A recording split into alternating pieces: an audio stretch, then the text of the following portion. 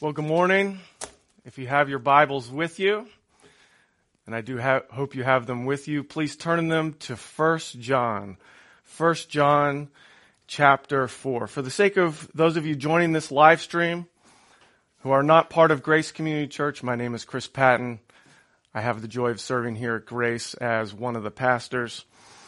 Thank you for joining us this morning. We are glad that you've decided to join our live stream, and we pray that you would meet the Lord in a wonderful way as you watch today. To those of you who do attend Grace, as Jeremy said, I am grateful that we are one day closer to the day when we can meet together again. I miss all of you, love all of you, and eagerly anticipate when we can gather again. That said, I'm very grateful for the means of grace that technology is. I'm grateful that we can gather in this way today.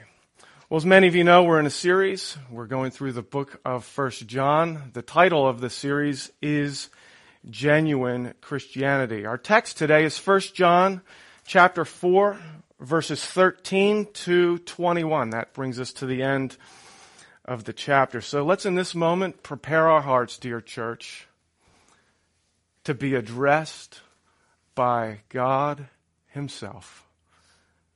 We're not gathered this morning simply to hear man speak, but we are here to hear God speak through His Word. This is God's holy, inspired, authoritative Word. 1 John chapter 4, we begin reading in verse 13. By this we know that we abide in Him and He in us, because He has given us of His Spirit. And we have seen and testify that the Father has sent His Son to be the Savior of the world. Whoever confesses that Jesus is the Son of God, God abides in him and he in God. So we have come to know and to believe the love that God has for us. God is love, and whoever abides in love abides in God, and God abides in him. Verse 17. By this is love perfected in us, so that we may have confidence for the day of judgment. Because as He is, so also are we in this world. There is no fear in love, but perfect love casts out fear. For fear has to do with punishment, and whoever fears has not been perfected in love. Verse 19. We love because He first loved us. If anyone says, I love God, and hates his brother, he is a liar. For he who does not love his brother whom he has seen cannot love God whom he has not seen. And this commandment we have from Him: whoever loves God must also love his brother. May God bless the preaching of His Word this morning and write its eternal truth upon our hearts. Sometimes certainty matters. Sometimes assurance matters. Sometimes you just have to know that something is true. Every once in a while, I'll have a dream. I've had this dream many times in the past, and I anticipate that at some point before too long, I'll have this dream again. Some of you have probably had similar dreams to this. In this dream, I am transported back some 20 years ago to when I was a college student at Westchester University. In college, I was a computer science major, and I worked really hard in what was a difficult major for me to do my best. In this dream, I have one final class that I need to pass in order to graduate. What makes this a terrible dream, an awful dream, is that I am failing this class, and in the dream, I am simply terrified that I'm not going to pass and that I will never graduate. Well, of course, inevitably, I wake up from the dream in a cold sweat. I'm startled, and I'm momentarily panic-stricken, thinking, oh no, I never really graduated. I wake up in that brief moment longing for reassurance that it was all just a bad dream. I wake up craving certainty that I have indeed successfully completed college and graduated with my degree in computer science. Well, thankfully, of course, certainty does come within seconds as the grogginess and the deep sleep wears off. And then I begin to praise God with all of my heart that I am indeed a college graduate and that I do not have to go back to school to try to pass one more class in order to graduate. Sometimes certainty matters. In the passage before us, the Apostle John's original audience, they longed for certainty. And they longed for certainty not regarding a silly dream, but regarding matters of eternal importance. John's original readers needed certainty that the gospel that they had believed in was true. They needed certainty that they belonged to God. They needed certainty that they were saved. They needed this assurance because false teachers had greatly undermined their confidence in the gospel and consequently their assurance of salvation. You may recall from previous weeks, the false teachers proclaimed a false form of spirituality that boasted of great intimacy with God, yet this teaching denied the incarnation. It rejected the humanity of Christ, and it promoted sinful living.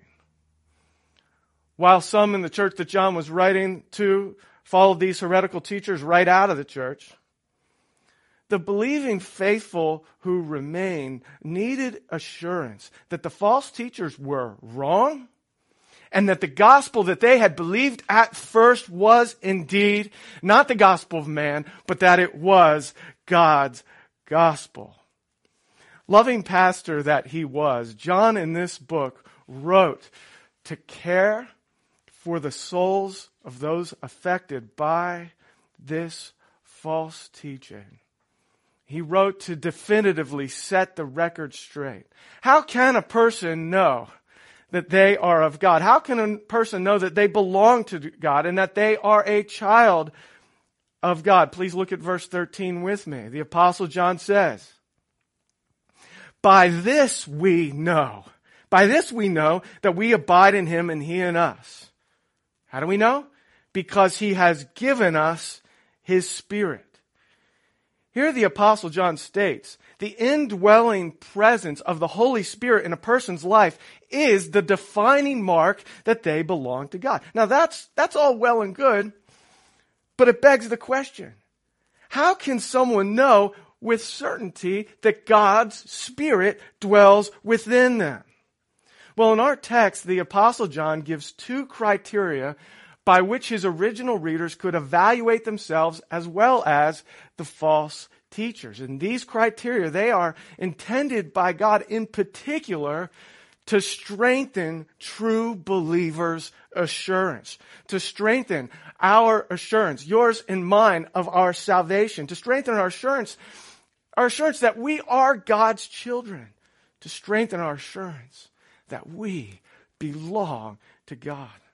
And if you're not a Christian, if you don't know Jesus Christ, I pray that this passage this morning will help you to better understand who Jesus is and what He came to do and what an awesome, amazing Savior He is. And that I pray that this passage would cause you to put your faith in Him and experience the awesome salvation that He came to provide, and that causes our hearts as believers to thrill and to rejoice and to praise God. So, how do we know? How do we know that we have the Spirit of God living inside of us? Evaluative criteria number 1. We've got 2 of them. Here's the first. Do we confess that Jesus is the Son of God? If you're taking notes, you might want to write that question down. Do we confess that Jesus is the Son of God? In this passage and in this book, the Apostle John is clear. A primary evidence that God's Spirit indwells a person is that they confess that Jesus is the Son of God come in the flesh. Verse 15, please look there. Whoever confesses that Jesus is the Son of God, what does John say? Whoever confesses that Jesus is the Son of God, God abides in him and he in God. You will recall Jesus' question to his disciple Peter. Who do you say that I am? Peter replied, you are the Christ, the Son of the living God. Jesus then said to Peter, blessed are you, Simon Bar-Jonah, for flesh and blood has not revealed this to you, but my Father who is in heaven. This was a defining moment in the Apostle Peter's life where he professed faith in Jesus Christ for the first time. When following Peter's profession, Jesus said, on this rock I will build my church. He was not instituting the papacy as our Roman Catholic friends might think. He was saying this. On this rock I will build my church. Jesus was saying, I am going to build my church. As countless multitudes make this same profession that you, Peter, in this moment just made.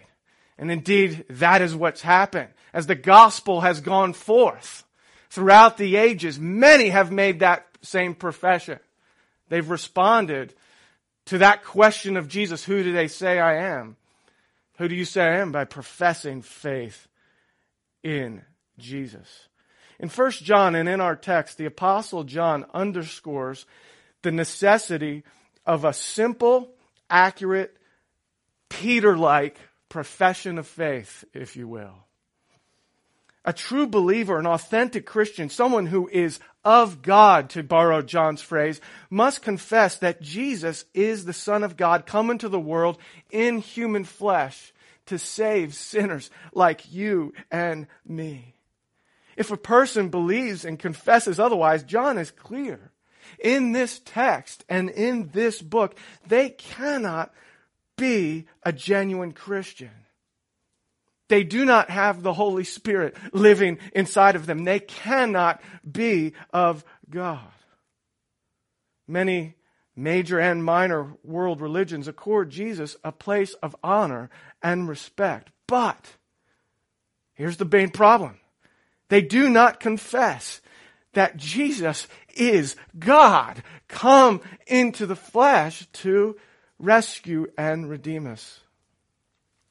I want to ask every person watching this morning, right now, what is your response to Jesus' question to Peter? Who do you say I am? Do you believe that Jesus was and is the Son of God? Do you believe that he was and is truly God and truly man? Do you believe? Do you believe that he came to die on a cross in our place, bearing the punishment we rightly deserve for our sins? Well, if the answer is yes, well, then all that is left is to personally put your faith in him, where you say, I trust that he did all of that, not just for the world in general, but for me personally. I trust in nothing I've done, can do, or will do, but in Christ and Christ alone to save me. I yield my life to him. I turn from my sins. I submit to him as the King of all, as the Son of God, and as the Savior of the world. If you do that, the Bible says you can be certain that your sins are forgiven, that you are part of God's family and that you have eternal life. And if you have never put your faith in Jesus Christ like that, I urge you, do not delay. Do so today. Call on the name of the Lord and you will be saved. For those of you who have placed your faith in Jesus, I realize that's most of you. I remind you, your profession of faith is a precious gift. Your profession of faith is evidence that you belong to God. It is evidence that the Spirit of the living God himself lives inside of you. It is evidence that you are a child of God, that your sins are forgiven, that you've been adopted into God's family, and that he is your Father. So you can draw near to him in prayer, crying, Abba, Father. You can make your needs known to him. Remember, Jesus said to Peter, flesh and blood has not revealed this to you, but my Father who is in heaven. I remind you, the same is true of every person who has put their faith in Jesus and made a profession of faith. We didn't save ourselves. The Father, by the Spirit, has opened our eyes to understand, to grasp, to see, like Peter, who Jesus really is. What a miracle of grace, dear church. May we never tire of recalling his grace, remembering his grace, celebrating his amazing grace. How do we know that we know the Spirit of God lives inside of us? Second evaluative criteria.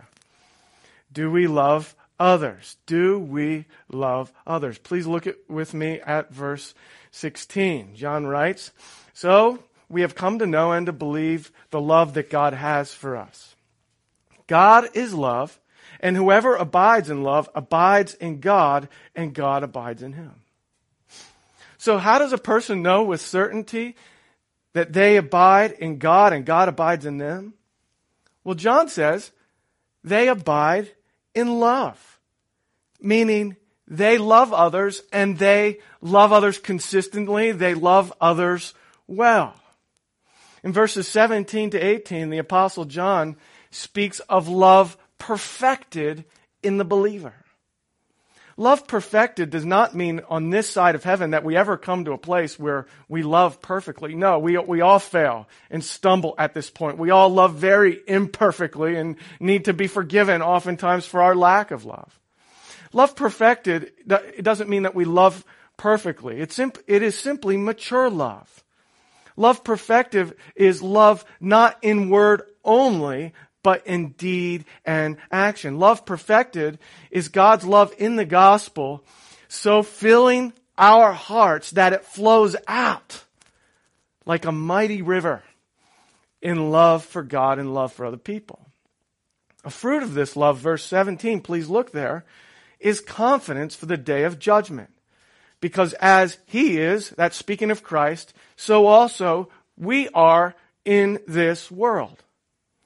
In other words, John is saying as we evidence Christ-like love, the kind of love that Jesus himself demonstrated during his earthly life, as we show that kind of love to the people around us, well, that then strengthens our assurance, our confidence, our certainty that we are children of God. And as our confidence is strengthened that we are children of God, it helps us to anticipate that last day when we stand before the heavenly tribunal of God.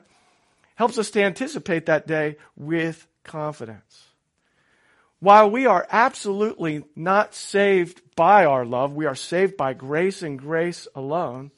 God is love.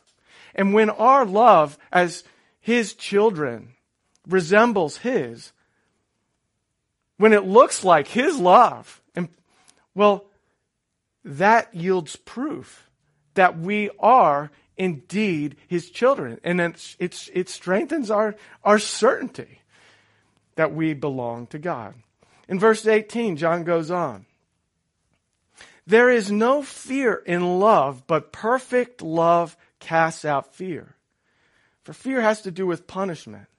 And whoever fears has not been perfected in love. Here, John acknowledges that fear and love cannot coexist. They don't go together. They are entirely incompatible. It's like oil and water. They don't mix. Just think about this. You cannot be filled with a deep sense of God's love that overflows in love for others and simultaneously be fearful that He's going to punish you. It just doesn't work that way. Where on one hand, that you can't have that at the same time. Filled with a sense of love of God's love. I know He loves me. And that's overflowing in love for others. And then I'm fearful, thinking that God might punish me. Here's why that doesn't work. True Christian love for other people is a fruit. It's a fruit of the kind of relationship with God that drives away fear. If I am secure in God's love, resting in God's love, trusting in God's love, that does two things for me. First, it causes me to not be afraid that God is going to punish me for my sins. And for those of you who have believed the gospel, aren't you thankful that you've been relieved of that fear? Yes. We will never, ever be punished for our sins. Yes, God may lovingly, caringly discipline us for our good, but we will never bear the judgment and wrath of God. And that's because Jesus on that cross bore it all. He took it all for us. Dear church, we should never tire of rejoicing and celebrating in this truth of what He has done. So if I'm secure in God's love, it's going to help me to not be afraid God's going to punish me for my sins. The second effect is being so filled with God's love, so filled up with God's love. I am now eager to share that love with all those around me. Brothers and sisters, Christian love it's amazing. It is not fabricated. It's not something you can self-generate. It's not contrived. Rather, Christian love is the overflow of our relationship with the triune God of the universe. The very one who defines love, embodies love, emanates love. Indeed, verse 19, we love. Why? Say it out loud wherever you're at. Because He first loved us. So one key point of application is this. If you want to become a more loving person, and I can't imagine that any true believer watching this morning doesn't want to become a more loving person. I know personally, I very much want to become a more loving person. If you want to become a more loving person, here's the application. Cultivate your relationship with God. Spend time with Him. Spend unhurried time with your Lord. Consider the gospel. Consider God's love for you in Christ and slow down. Don't rush through this. Look up the scriptures that help you to perceive and to grasp the love of God and allow the Lord to fill you. Allow Him to refresh you anew. Some of us, our love for God may have grown dull, grown stale or dry during this recent season. I just want to say, if that is you, don't just stay there. Don't just be content with staying in that dry place. Come before the Lord and ask God to move powerfully in your life. Position yourself to receive from the Holy Spirit. Position yourself to allow the Spirit to continue His good work of perfecting God's love in your heart. He wants to fill you with a deep awareness of His love. God intends to do that. And the overflow of that, the inevitable overflow of that, is going to be love for other people. If you feel like you're in a dry place, I'd encourage you, consider picking up the phone. Call a brother or a sister, say, I'm just convicted for where I'm at and the place that I'm at. my lack of love for God and others, would you just pray for me that the Lord would help me? Would you pray that the Lord would renew me and refresh me? And I do believe, friends, that the Lord has this. Even in these days of quarantine, these days don't need to be days of withdrawal from the Lord. They ought to be days of pressing into the Lord and receiving from Him and growing in Him. In the remaining verses 20 to 21, the Apostle John just presses home this point that love for our fellow brothers and sisters is the defining quality of those who belong to God and have the Spirit of God living inside of them. I just want to read them again. Please look there, verse 20. If anyone says, I love God and hates his brother, he is a liar. For he who does not love his brother whom he has seen cannot love God whom he has not seen. And this commandment we have from him, whoever loves God must also love his brother. Here John is saying, if you fail in the easier task of loving your fellow Christians, who you see all the time, it is absurd to think you really love God, who you can't see. It's very sobering on a personal level for me to consider, and I don't want to miss this personally. If I truly love God, if I really love God, God's Word makes it clear that will be seen in how well I love my wife, my children, and all of you. I'm reminded of Jesus' other question to Peter just prior to his ascension. He asked Peter, you remember, do you love me, Peter? What did Peter say? Yes, Lord, I do. Jesus replied back to him, well then, feed my sheep. In other words, go love them. If you love me, go love them by feeding them my word. Some of us this morning, I do believe God is asking, do you love me? We say, yes, Lord. Of course. You know I love you. And his reply to us is, well, then go love that person that you really don't feel like loving. That's difficult for you to love.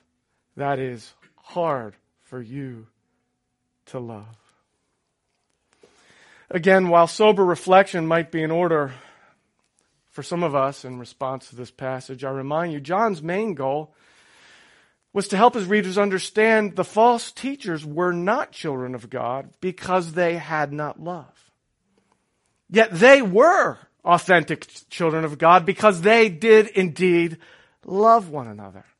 John was seeking to strengthen their certainty that they belonged to God. And God, by His Holy Spirit this morning, wants to strengthen our certainty as well. As we draw to a close, I want to encourage you, Grace Community Church. The way that you love one another is a definite mark of the activity of the Holy Spirit in your lives. Like every local church on the face of the earth, we as Grace Community Church, we're not perfect. But I want to remind you, and you know this to be true, I certainly do, this church, Grace Community Church, is a wonderful place to be. Together, as a body, we profess faith in Jesus Christ. We believe He is the Son of God, come in the flesh to save sinners. And by God's grace, we do love one another.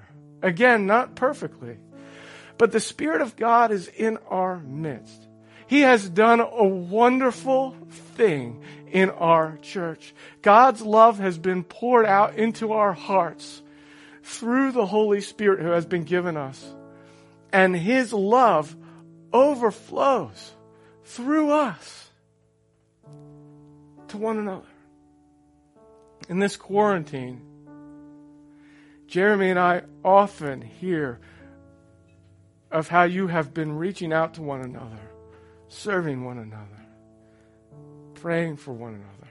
And we thank God for that. I just want to say, by God's grace, may we excel in these things all the more. Let's pray. Lord, thank you for your amazing love given to us in Christ.